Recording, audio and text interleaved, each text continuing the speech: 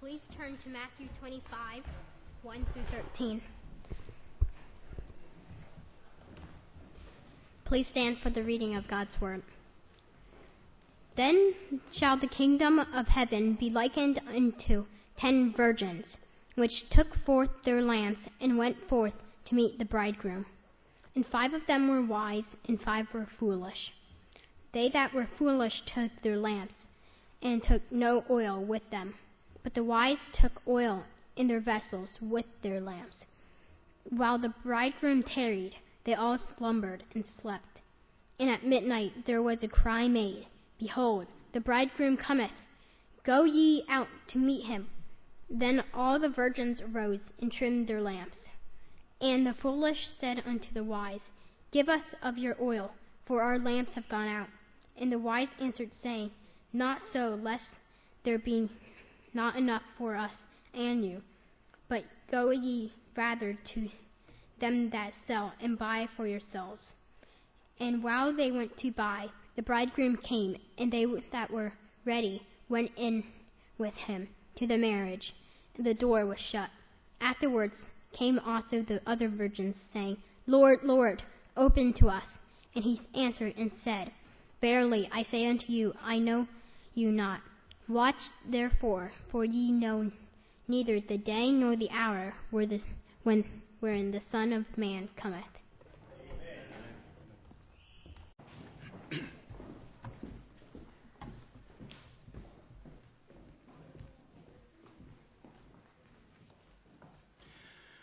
Good morning again, church. Your Bibles again to Matthew 25.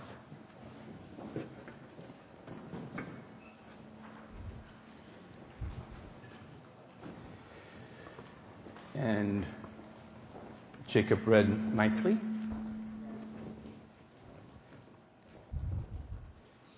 We'll just read it one more time just to keep it in memory. If we can just, one more time, stand.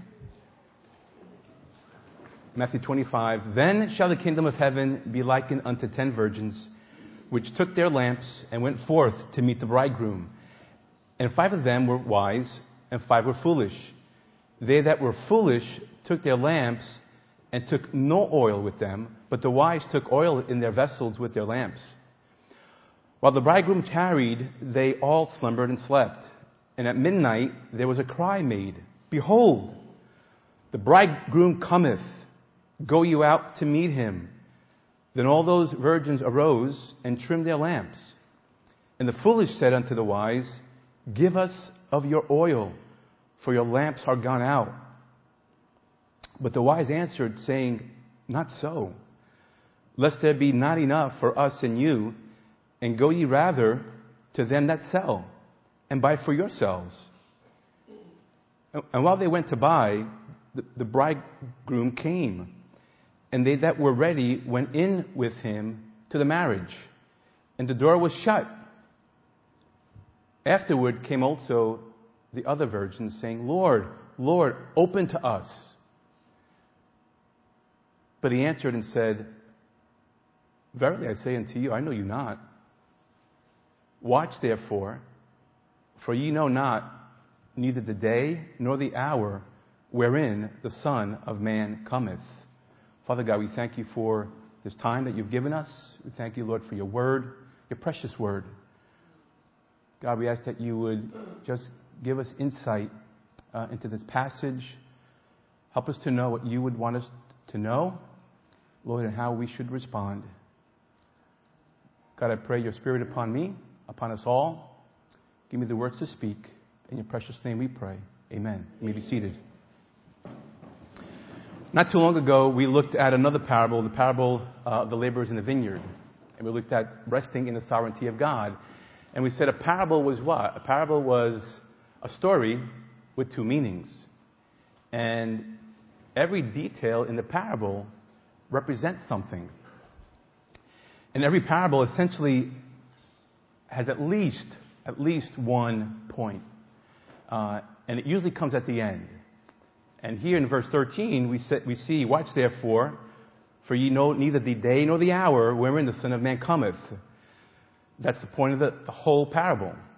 Jesus is stressing the state of readiness that every Christian should be in for his coming.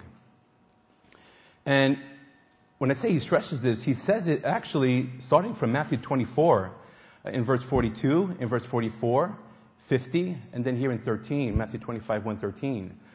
But what does it look like to be in constant readiness? Does Jesus want us to stand in attention until he comes? And, the Marines have what's called an ACB, an Air Contingency Battalion. And what they do is, the rotation of platoons in the battalion that at a moment's notice, they are deployed anywhere, anytime in the world for any conflict. It's an Air Contingency Battalion. And they only have 2 hours. Get one out. To get from wherever they are to the place of deployment to go wherever they need to go. 2 hours. To get all their equipment, all their weapons, and all their gear and ammo. 2 hours. They literally have to be ready physically and psychologically. They can't enjoy, their time during the day because they don't know when they're going to get called. That's their reality they live in. They need to be ready for any conflict at any time of the day.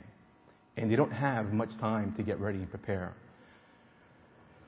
Why is Jesus giving us this parable? What prompts him to do so? In verse 1 it says, "Then shall the kingdom of heaven be likened unto 10 virgins." The parable of the 10 virgins is not a description of the kingdom. It's what it's going to be like when Christ returns. And when Jesus says then, it's actually, he's connecting it to what's going on in chapter 24, where it says, starting in verse 45, "Who then is a faithful and wise servant?" Matthew 24:45. "Who then is a faithful and wise servant, whom the Lord, his Lord, hath made ruler over his household, to give him the meat in due season? Blessed is that servant, whom his Lord, when he cometh, shall find so doing. Verily I say unto you, that he shall make him ruler over all his goods. And if that evil servant shall say in his heart, My Lord delayeth his coming, and shall begin to smite his fellow servants, and to eat and drink with the drunken, the Lord of that servant shall come in a day when he looketh not for him, and in an hour that he is not aware of, and shall cut him asunder, and appoint him his portion with the hypocrites. There shall be weeping and gnashing of teeth." Jesus is describing two different servants. A faithful servant and an evil servant. The wise and faithful servant is described as being what? One appointed to his master's household. And how is he found? He's found faithful, serving. The evil servant said, my master delays his coming. And what does he do? He hangs out with the drunkard and eats with them. And that's actually implying that he too is getting drunk. That word eat is not like just regular eating. That word is like devouring. He's like just devouring everything in front of him. And he's just getting drunk and eating with these people. We have a word in Italian. It's called agavone. Agavone is someone who just like pigs out and eats everything in front of him. It's not really a nice thing to be called in Italian agavone. So this was this evil servant. Do you see how Christ labels him? How does he label him? He labels him a hypocrite. He was an unbeliever masquerading as a servant of God. So how was the wise servant found faithful? How was he found watchful, actually? How was the faithful servant found watching? Well, he was found faithful, faithfully serving. The evil servant said, I'm going to have some fun. The master's not coming back anytime soon. And it's in this context that Jesus is giving this parable of the 10 virgins. So who are the main characters? Who are the characters in this parable? The bridegroom, right? Who is none other than Christ, the Son of God. And then you have two groups of virgins. The 5 wise virgins and the 5 foolish virgins. If we are to understand at least the meaning of this parable and the key to this parable, we need to understand who these virgins represent, who the 5 virgins, the 5 wise virgins represent, and the 5 foolish virgins represent. You know, there's a lot of detail in this parable on who these virgins are. Let's look at the similarities. What's similar about these virgins? Well, they're all virgins. Each and every one of them is a virgin. They all took their lamps.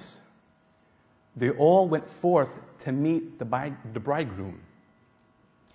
They all slumbered and slept. They all heard the midnight cry. They all arose to trim their lamps. And this is one actually I never kind of realized and thought about, but it's in verse 8. They all had lamps burning with oil. That was kind of a surprise to me. Let's look at the differences. What are the differences between these 2 groups of virgins? Well, one took a vessel of oil and one did not. That's the only difference. There's not much to differentiate these 2 groups of virgins. Not much. At least except for this vessel of oil. So why do these 10 virgins, who do these 10 virgins represent? Well, who in the Bible do we read that are commanded to be watchful? Turn to Mark 13. Mark 13.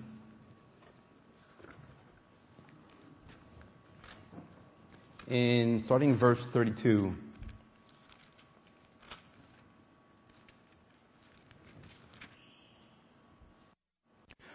Mark 13:32. But of that day and that hour knoweth no man, no, not the angels which are in heaven, neither the Son, but the Father. Take heed, watch and pray, for ye know not when the time is. Verse 34. For the Son of Man is as a wise man taking a far journey, who left his house and gave authority to his servants and to every man his work, and commanded the porter to watch. Watch ye therefore, for ye know not when the master of the house cometh, at even or at midnight or at the cockcrowing or in the morning, lest coming suddenly he find you sleeping. And that I say unto you, I say unto all, watch. Who in verse 34 are commanded to watch? Well, the first one is in authority. Who did he leave in authority? Did he leave unbelievers in authority? Or does God leave believers in authority? Well, look at Matthew. You don't have to go there. Matthew 28, verse 18, it says, And Jesus came and spake unto them, saying, All power, or all authority, is given unto me in heaven and in earth. Go ye therefore. Literally, go ye likewise with the same authority and teach all nations, baptizing them in the name of the Father and the Son and the Holy Ghost. God gave authority to believers, not unbelievers. Who's the second group? And he gave every man his work. Who has God given work to? Well, John actually, in the book of John, Jesus gives a parable of the 2 sons in Matthew 21:28. What does he say? Son, go today to work in my vineyard. So, who is to go to work in the Lord's vineyard? His children. These are believers. We are not to be idle in the Lord's vineyard. It's not non-believers that are to work in the Lord's vineyard. And finally, we see the porters. The porters were told to watch. Who were the porters? Well, they were the doorkeepers in the temple. They were the gatekeepers of the city. They had the key. They had the key to open and close the door. This word porter, Jesus uses this word porter in John chapter 10, where it says, To him the porter openeth, and the sheep hear his voice, and he calleth his own sheep by name and leadeth them out. The porter provides entrance for the sheep into the sheepfold. He has the key to open and close the door. The porter is the one to watch, to pronounce admission. The porter of the sheepfold does not represent an unbeliever. He represents a believer. So we can conclude that those who are told to watch are who? Believers. All 10 virgins were to be watchful. All 10 virgins went forth to meet the bridegroom.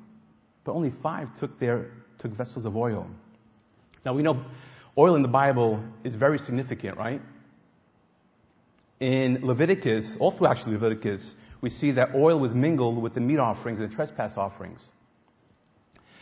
In Jeremiah 31 and Hebrew 1, we see that oil was a symbol of riches and joy and health. In Leviticus 8, Moses anoints Aaron with oil. In Exodus 30, oil was associated with an holy anointing. And the passage we all know or should know, we're familiar with, 1 Samuel 16:13. Then Samuel took the horn of oil, anointed him in the midst of his brethren, and the Spirit of God came upon David from that day forward. So Samuel rose up and went to Ramah. Now remember, in a parable, every detail means something. It represents something. The oil in this parable signifies the anointing of the Holy Spirit. Well, some might say that the oil represents faith, or some people might say it's righteousness. It doesn't matter, really. Ultimately, it differentiated between the wise virgins and the foolish virgins. Now, although Christ has given this in the New Testament to his disciples, and they don't know of the church, right? The church is not known here at this time. But we can apply this parable to the church. So, who are these virgins, meaning in the church? Well, there are groups of Christians that are sincerely, truly anointed with the Holy Spirit of God, and there's Christians who are not filled with the Spirit of God. Remember, the virgins looked really identical, except for one thing. They all did the same thing. Every one of them. It was just one that had the group of 5 that had just that oil. But they were basically the same. So there's nothing in this parable really, and you think about, people like to deceive, right? People like to deceive and be deceptive, but there is really no deception in the foolish virgins. They didn't want to trick the bridegroom. There was no trickery here. They all took their lamps. They were all that had oil, and they were all ready to go. And they all heard the cry at midnight. They all arose to trim the lamps. But what? They had no mind to do what was necessary to be ready. They had no mind to do what was necessary to be ready for the coming of the bridegroom. In Marines, when I graduated boot camp, all Marines went to what's called SOI, School of Infantry. And why? Because every Marine is really a basic infantryman first. Whether you're in communications, whether you're in motor T, a cook, you are ready in the event of a war. A rifle is handed to you, and you're a rifleman. You're an infantryman. That is a basic Marine. So after boot camp, we went to SOI, and it was like 30 days, like a month full of this training. This training was basically to get ready for war. One aspect of the training was we had to go on 20-mile humps. A hump is basically you're in full gear, full pack, and the pack is like 50, 60 pounds, and you just, it's like a forced march. It's like a really fast march up and down hills. It was miserable. It was literally miserable. I had blood blisters all over my feet every single time we went. One time I actually lost about half my toenails. But they grew back. Thank God. I felt like Wolverine from the X-Men. So it was a miserable thing to experience. But it was necessary to prepare in the event of war. So one day, our unit leader comes and says, "Okay, tomorrow morning, get ready. We're going on a 20-mile hump." So everybody's like, "Oh no!" And so we're all in the barracks, getting ready and preparing. We're all putting, and we're told actually what to put in our packs. Okay. But you know what some Marines did? They stuffed their pack with pillows and blankets. I'm like, wow, that's a great idea. But this is training. We're really getting training for war. This is serious stuff, right? But they packed, not everybody, not everyone, but there were some Marines who packed their packs with pillows. So we all go out in formation, and we all start humping, and we hump 20 miles to nowhere and back, and by the time we're back, it's about lunchtime. So instead of going back to the barracks, we went to the mess hall. So we went to have lunch. So, and again, it's the whole company. So like multiple platoons. So when we came back, we kind of put all our gear nice and neat on this road, and we went to the mess hall to eat. When we came back, it was all moved. Apparently, there was kind of a truck convoy that came and we were blocking the road. So the unit leaders, they went out. They stayed actually outside. Usually, again, in the Marine Corps, actually in the military, the lower people eat first, and then the sergeants and above eat last. So there was all these unit leaders outside. So we were eating inside. Who was going to move the packs? They did. And guess what? There were some very light packs. And the light packs got put in a separate location. Well, they paid for it. They paid for it. You see, those Marines didn't want to do what was necessary to be ready for war. These virgins didn't want to do what was necessary to meet the bridegroom. So this morning, I want to look at just two simple truths that this parable teaches on how to be found watching. How to be found watching for the bridegroom. First one is easy. Take oil with your lamps. Take oil with your lamps. But the wise took oil in their vessels with their lamps. What does it mean to take oil in your vessel? Well, out of the 19 times that the word vessel is used in the New Testament, 9 times it refers to the body. Well, we already know what... So Jesus is using the word vessel as a metaphor for our bodies, right? We already know what oil signifies. That's the anointing of the Holy Spirit. So, rightly, our body is the temple of the Holy Ghost, right? So, and it's clear in verse 8 that all the lamps already had oil. They all started off with some level of oil burning. Everyone starts off in life with the ability to know God and to understand God. Everyone. Romans 1:19. Because that which may be known of God is manifest in them, for God hath showed it unto them. For the invisible things of him from the creation of the world are clearly seen, being understood by the things that are made, even his eternal power and Godhead, so that they are without excuse. There's a knowledge of God that every single human being is responsible for. This is the natural revelation. Creation is the natural revelation of God. We, whether you're a believer or not, we're responsible for that. We have no excuse not to believe in God.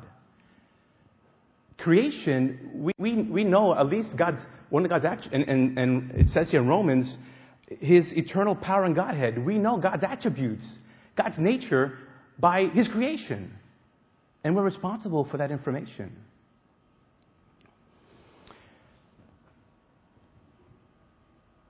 The heavens do declare the glory of God. Through his creation, we are responsible to know who God is. The parable tells us that only 5 of the virgins take oil in their vessels. How did they even know to take oil? Did they do this before? We have to know something about the marriage customs in the Middle East. So there's a betrothal period. So when two people want to get married, there's a betrothal period, right? It's an engagement. It's an engagement. So the husband goes and prepares the house for the wife. Well, as he does that, and that can be like a year to several years. So, but the wife prepares too. right? There's a lot of things a wife does, a woman does, to prepare to be married. One of the things, the custom was, the bride-to-be prepared lamps with oil for the bridesmaids. Why? Although she knew her husband was coming one day, she knew neither the day nor the hour. He can come at the middle of the night, 1, 2 o'clock in the morning, right? In which case, the bridesmaid would have to go out and lead the way, light the path to the wedding feast. And this is where we are in the parable. The call was made, the bridegroom is coming, it's the middle of the night, and the bridesmaid, they heard the cry, they were ready, trimmed their lamps, and they went out. All the virgins started off with their lamps burning with oil.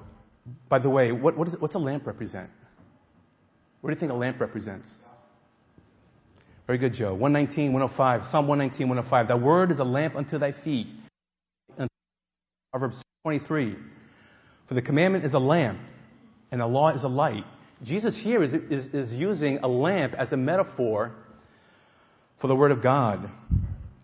So all 10 virgins started off with their lamps burning with oil, but 5 took oil in their vessel. This word took is translated 118 times in the New Testament as receive or received. So what's Jesus implying here? All people have the knowledge of God and His Word, which has, by the way, the power of salvation for all men, right? Romans 1:16. But not all people receive the oil. Not all people receive the anointing of the Holy Spirit. The parable clearly shows it's not just the lamp that gets us into the wedding feast. It's both. It's got to be the lamp and the oil. It's not just a knowledge of the Word of God, but you have to have the anointing of God as well. 20 years ago, we had a really powerful preacher come, a fundamental Baptist preacher come to preach to our church. And it was right around 9/11. And he was dynamic. He was a powerful, dynamic preacher. He was strong. Anybody could move a congregation. It was this guy. He was this powerful. He also had a national prison ministry, and he also had along with the national prison ministry, he had a chaplaincy program. So he would have like weeks of training for chaplaincy, and you physically got a chaplaincy card. And actually, Pastor and I graduated from that chaplaincy course, and we were going to minister in the federal prison in Brooklyn. Not too long ago, maybe several years ago, he was in the news. I'm going to read something to you. As an instructor of and by the way, he was involved in criminal justice. He was very prominent in criminal justice. So as an instructor at the FBI Academy, and this is talking about this gentleman. I'll refer to him as John Smith. I don't want to use his name. John Smith, no relation to Adrian Smith. But I don't want to give his name. So as an instructor at the FBI Academy, an adjunct professor in criminal justice and behavioral science at 4 universities, the holder of a law degree on top of a master's in criminal justice, and a former deputy sheriff in both Philadelphia and Chicago, John Smith became a popular speaker at the annual conference of the National Gang Crimes Research Center. His expertise was wide-ranging. At last year's conference, John Smith was scheduled to teach 8 sessions over 3 days on topics ranging from hostage negotiations and profiling hostage takers to investigating international human rights violations, monitoring and combating trafficking in persons. John Smith was also the man to see about arranging ride-alongs with Chicago police officers.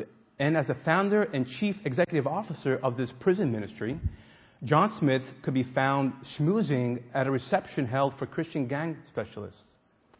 Among the hundreds of law enforcement personnel drawn to the annual conference from all over the world, John Smith's presence was unmistakable. This guy was really, really prominent person. At least, like, you would know his presence was like, he came in, his presence just demanded attention.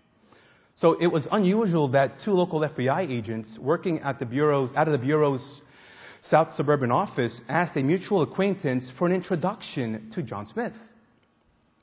On the day before the conference started, two agents met him at the hotel for a casual conversation. John Smith joked that one of the agents, who was wearing a dark business suit, a white shirt, and a red tie, dressed even more like an FBI agent than he did.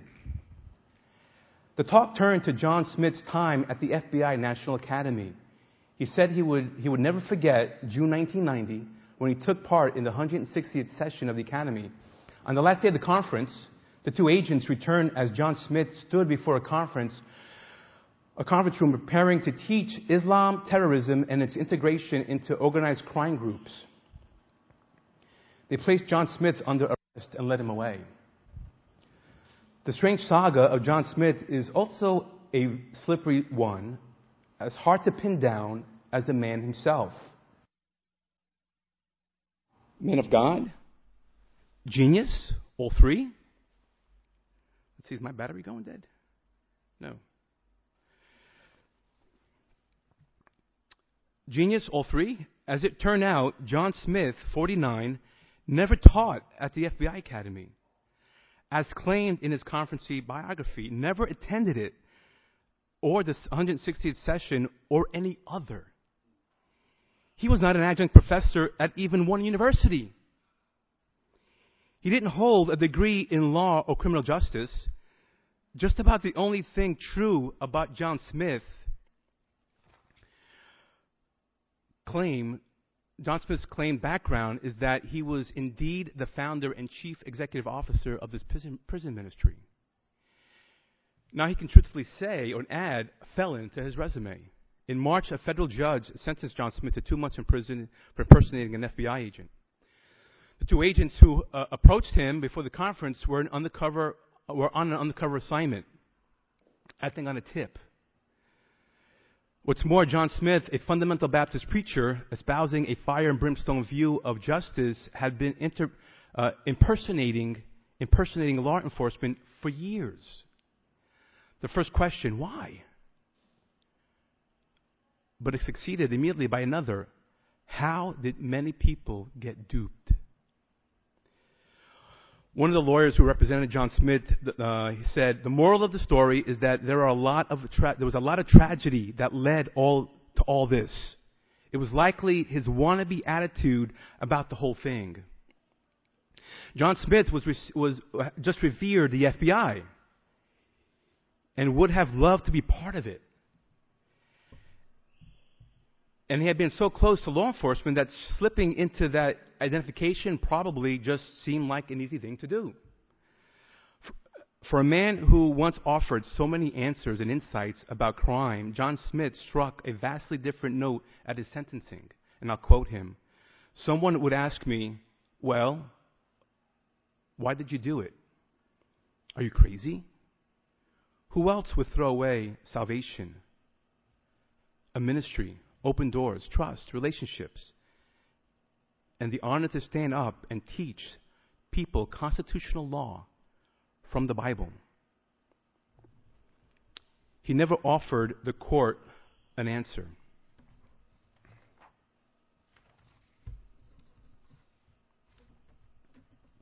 Well, can I provide one answer? He didn't have his vessel filled with oil. He didn't have the anointing of the Holy Spirit. Beloved, it's important to know whether or not you're saved. Amen. It's not just head knowledge. And this guy knew the Bible. You know, ever hear Pastor when he says, when the Bible says that Jesus was moved with compassion, and you oftentimes hear pastors say, you know, that's like the moral equivalent of a physical cardiac arrest. You've heard pastors say that? It came from him. He's the one actually that we heard it from. The guy was a genius. He knew the Bible really good. But in any event, we need to know and understand. And my notes somehow got mixed up. Because I want to go through. Here it is. I found it. I have 5 ways you can examine yourself and know for sure whether you're saved. 5 ways. If you write nothing today, please write this. 5 ways to examine yourself and make sure you have salvation. First one, by your speech. By your speech. I'm still not clear. By your speech. Matthew 26:69. Now Peter sat without, and I'm just going to read to give you context. Now Peter sat without in the place, and a damsel came unto him, saying, that also was with Jesus of Galilee. But he denied before them all, saying, I know not what thou sayest. And when he was gone out into the porch, another maid saw him and said unto them that were there, this fellow was also with Jesus of Nazareth. And again he denied with an oath, I do not know the man. And after a while came unto him they that stood by and said unto Peter, surely thou art one of them, for thy speech bewrayeth thee. Or your speech gives you away. Your speech is evidence that you were with Jesus. So, when you spend time with Christ, when you spend time with Jesus, it's evident. It should be evident in the way you speak. We shouldn't be speaking like the world speaks. Number 2, by the treatment of others. By the treatment of others. John 9:22. These words spake to his parents. This is when the man born blind, remember Jesus healed the man born blind, and he went in front of the religious leaders, and they flipped. And they went to his parents. These words spake his parents because they feared the Jews, for the Jews had agreed already that if any man did confess that he was the Christ, he should be put out of the synagogue. Therefore said his parents, he's of age, ask him. Then again called they the man that was blind and said unto him, give God the praise. We know that this man is a sinner. He answered and said, whether he be a sinner or no, I know not. And one thing I know, that whereas I was blind, now I see. Then said they again to him, what did he do to thee? How he opened thine eyes? And he answered them, I have told you already, and you did not hear. Wherefore would you hear it again? Will ye also be his disciples?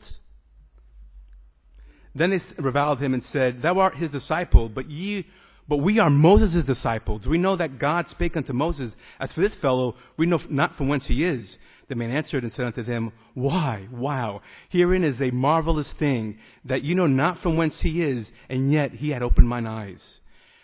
Now when we know that God heareth not sinners, but if any man be a worshipper of God, and doeth his will, him he heareth. Since the world began, was it not heard that any man opened the eyes of one that was born blind? If this man were not of God, he could do nothing. And this is the blind man teaching the religious leaders.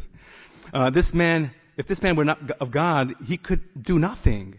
Then they answered and said unto him, that was altogether born in iniquity and sin, and dost thou teach us? And they cast him out. They cast him out. Jesus heard that they had cast him out, and when they had found him, he said unto him, dost thou believe on the Son of God? He answered and said, who is he, Lord, that I might believe on him? Jesus said unto him, thou hast seen him, and it is he that talketh with thee. And he said, Lord, I believe, and he worshipped him. When we believe in God and worship him, we're going to be kicked out of some certain circles. We're not going to be welcomed anymore in certain places. I remember my ex-girlfriend's stepfather, when I became a Christian, said to me, Carmine, I don't know what it is. I can't be with you anymore. And he said that. And I said, I didn't do anything. But I just knew it was the Spirit of God that was convicting him. So we may not be welcomed anymore in certain circles solely because of our faith in Christ. 3, a desire to share the gospel with the lost. A desire to share the gospel. If you're truly born again, you will have a desire to share the gospel with the lost. Matthew 4:18. And Jesus, walking by the Sea of Galilee, saw 2 brethren, Simon called Peter and Andrew his brother, casting a net into the sea, for they were fishers. And they said unto them, Follow me, and I will make ye fishers of men. And they straightway left their nets and followed him. Do you have a love for lost souls, and a desire to tell people about Christ? Number 4, a strong desire for God's word. A strong desire for God's word. 1 Peter 2:1. Wherefore, laying aside all malice and guile and hypocrisies, envies and evil doings, evil speakings, as newborn babes desire the sincere milk of the word, that you may grow thereby. If so be ye have tasted that the Lord is gracious. Are you daily desiring God's word? And are you maturing? If we're truly born again and we truly have the Spirit of God, His anointing, we naturally will want and desire the Word of God. And naturally, we're going to grow spiritually. It's just natural. Finally, are you daily confessing your sins? 1 John 1:9. If we confess our sins, He is faithful and just to forgive us our sins and to cleanse us from all unrighteousness. I'm not saying to sin every day so we can confess. Are you aware of your sin in your life and are actively bringing it to Christ? Actively bringing it to Christ and confessing it. Do we have a hatred for our sin? If you're not truly born again, you will not do any one of these 5 things. I promise you, I guarantee you.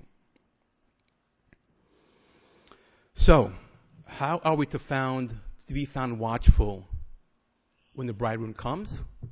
Well, take your oil, light your lamp, and have your oil. Number 2, hold your relationship with Christ dear to you. Hold your relationship with Christ dear to you. The foolish virgins asked, Please give us some of your oil. Ours have run out. Well, you would think the 5 virgins would be kind of compassionate, right? And give some of their oil. But their response was actually a good response. And it makes sense. So it wouldn't have been enough for both of them.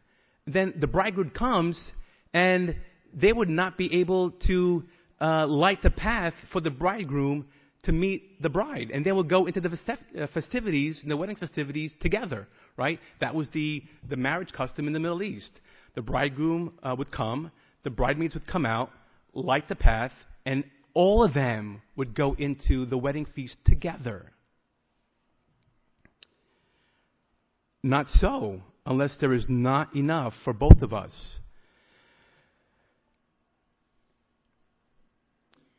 And besides, it was their oil. They didn't want to part with it. They weren't just going to give it up. It was precious to them. So when I was 18, I had a girlfriend, and we spent a whole lot of time together. A whole lot of time. And then around maybe 20 or 21, I got a dog. It was a Rhodesian Ridgeback. Everybody know what a Rhodesian Ridgeback is? Joe, I know you know. So it's an African hound dog, right? They were used actually for hunting puma and buck and lion. The hunters would send them out in packs to keep lions at bay. This is the kind of dog it was. It was a beautiful dog. I loved my dog, Muggsy. And so you have a dog. What do? You take care of your dog, right? My girlfriend got jealous, right? She said, you spent more time with your dog. But you know where I got the dog from? Her. She gave me the dog. So I'm taking care of the dog that she gave me, and she's yelling at me that I spent too much time with the dog. My dad worked, he worked 7 days a week. He was a baker.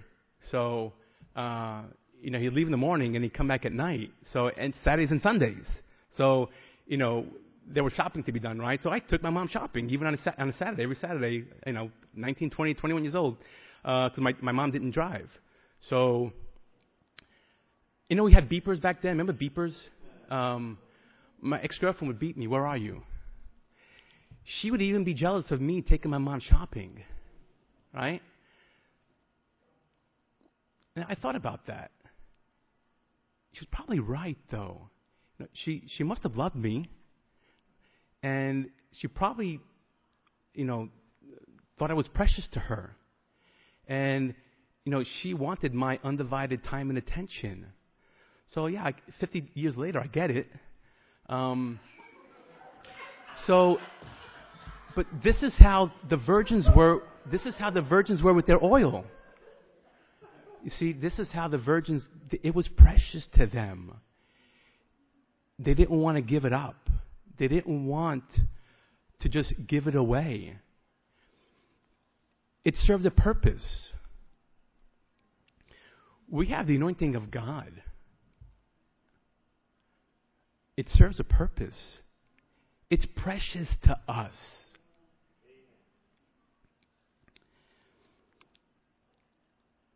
Does God see us holding our relationship with His Son dear to our hearts? Is the anointing of His Spirit precious to us? Are we allowing the Spirit to serve a purpose? Or are we compromising our relationships, our relationship and giving our oil away to the pleasures of this life? Think about that. Being found watchful is having a continual intimacy with Christ. Remember the air contingency battalion? These men always had to be prepared to go to war or any conflict or anything at a moment's notice. Being watchful is having a continual intimacy and a desire for God. Does the bridegroom know who the virgins are, who the bridesmaids are? He has no clue. He doesn't know. He has no idea. All he knows is my bride-to-be is preparing her bridesmaids to come out to meet me with their lamps. He doesn't know who it is. The bridegroom doesn't know. He knows the bridesmaids by how? By what? The lamp and the oil. The burning lamp. He has no idea who the bridesmaids are. And God knows who are His. 2 Timothy 2:19.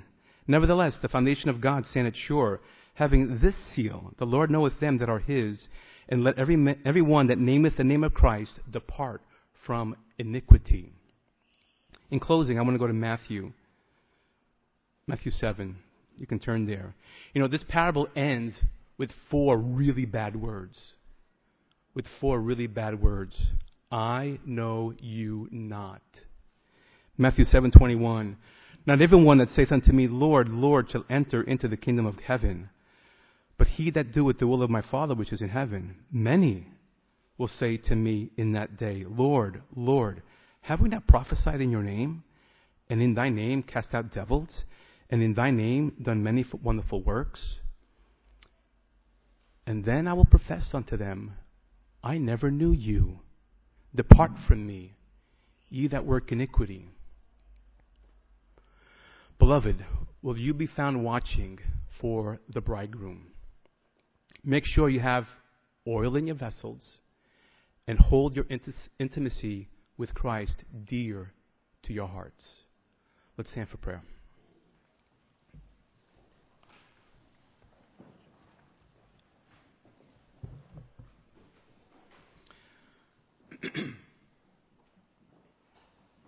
Father in heaven, we thank you for this parable of the 10 virgins. Thank you, dear God, for the power that your word has to lead people to salvation. Thank you, dear God, for the power of your Spirit. Lord, we know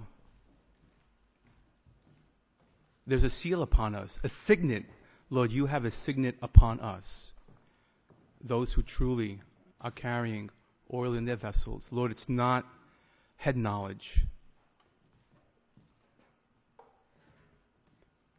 but it's the fact that we have your Spirit within us. You, Lord, have given us. We have received your Spirit.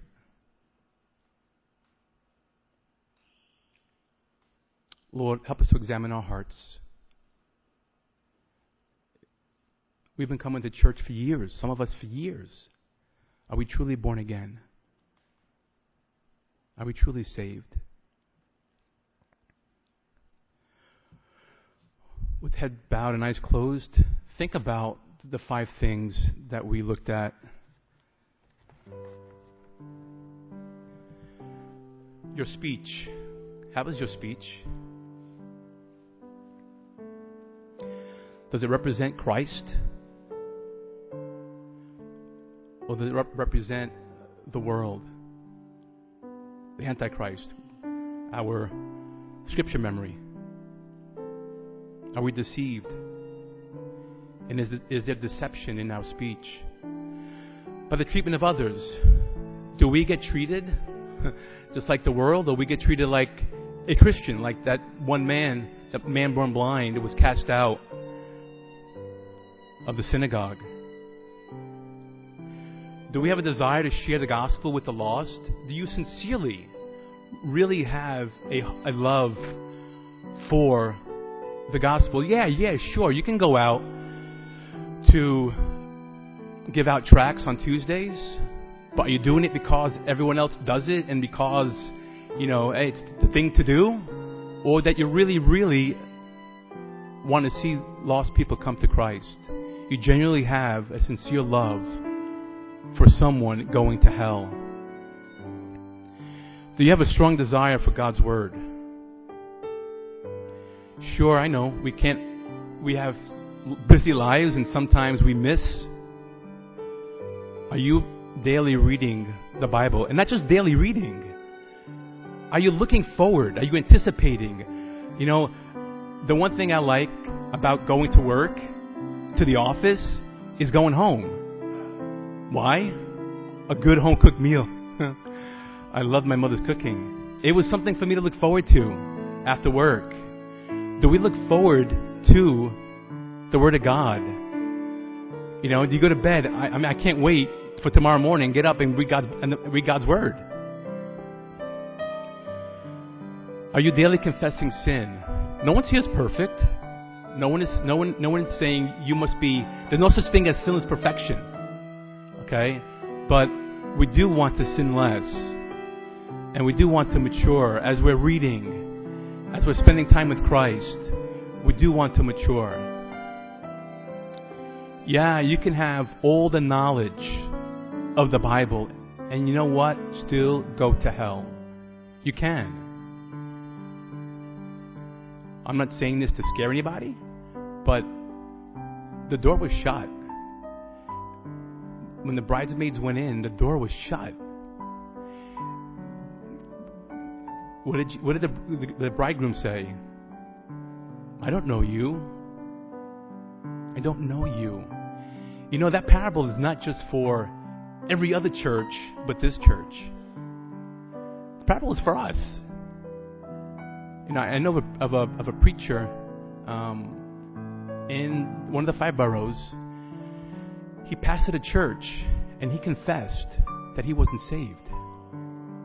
A preacher confessed that he was not saved. It's not strange. Beloved, I'll ask this question. And I'm not saying this for you to doubt your salvation. I'm not.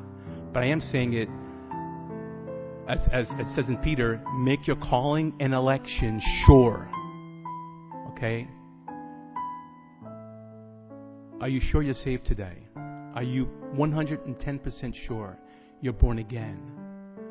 If you cannot say you can, for sure say you are, please raise your hand. Please raise your hand, just so we can pray for you. Thank you. I see that hand. Anyone else? We do not know the day or the hour.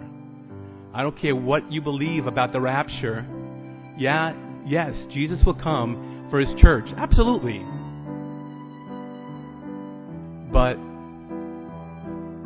we don't know when. Don't waste time, please. I'm going to pray for you. The one that raised your hand, I'm going to pray for you. Anyone else?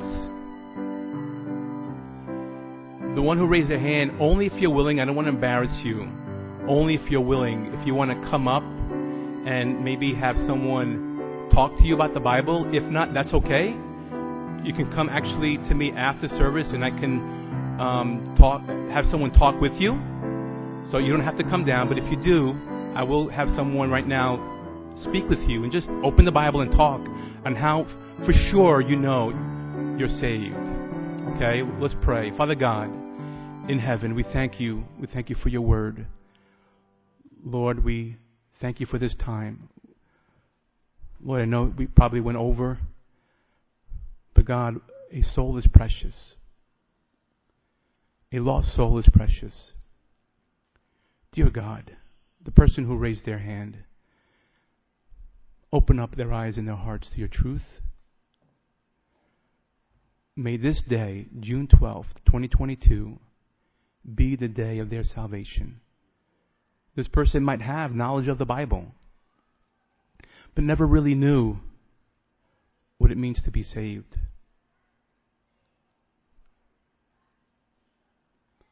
Father, I pray in Christ's name that you would pour out your Spirit upon this one person, that this person would genuinely, sincerely desire a relationship with you, and that you would change their lives, and that, Lord, when you return, they too would be seated with you at the wedding feast.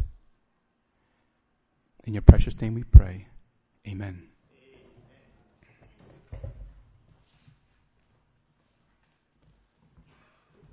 So I'll sing one stanza for the song Search Me, O God.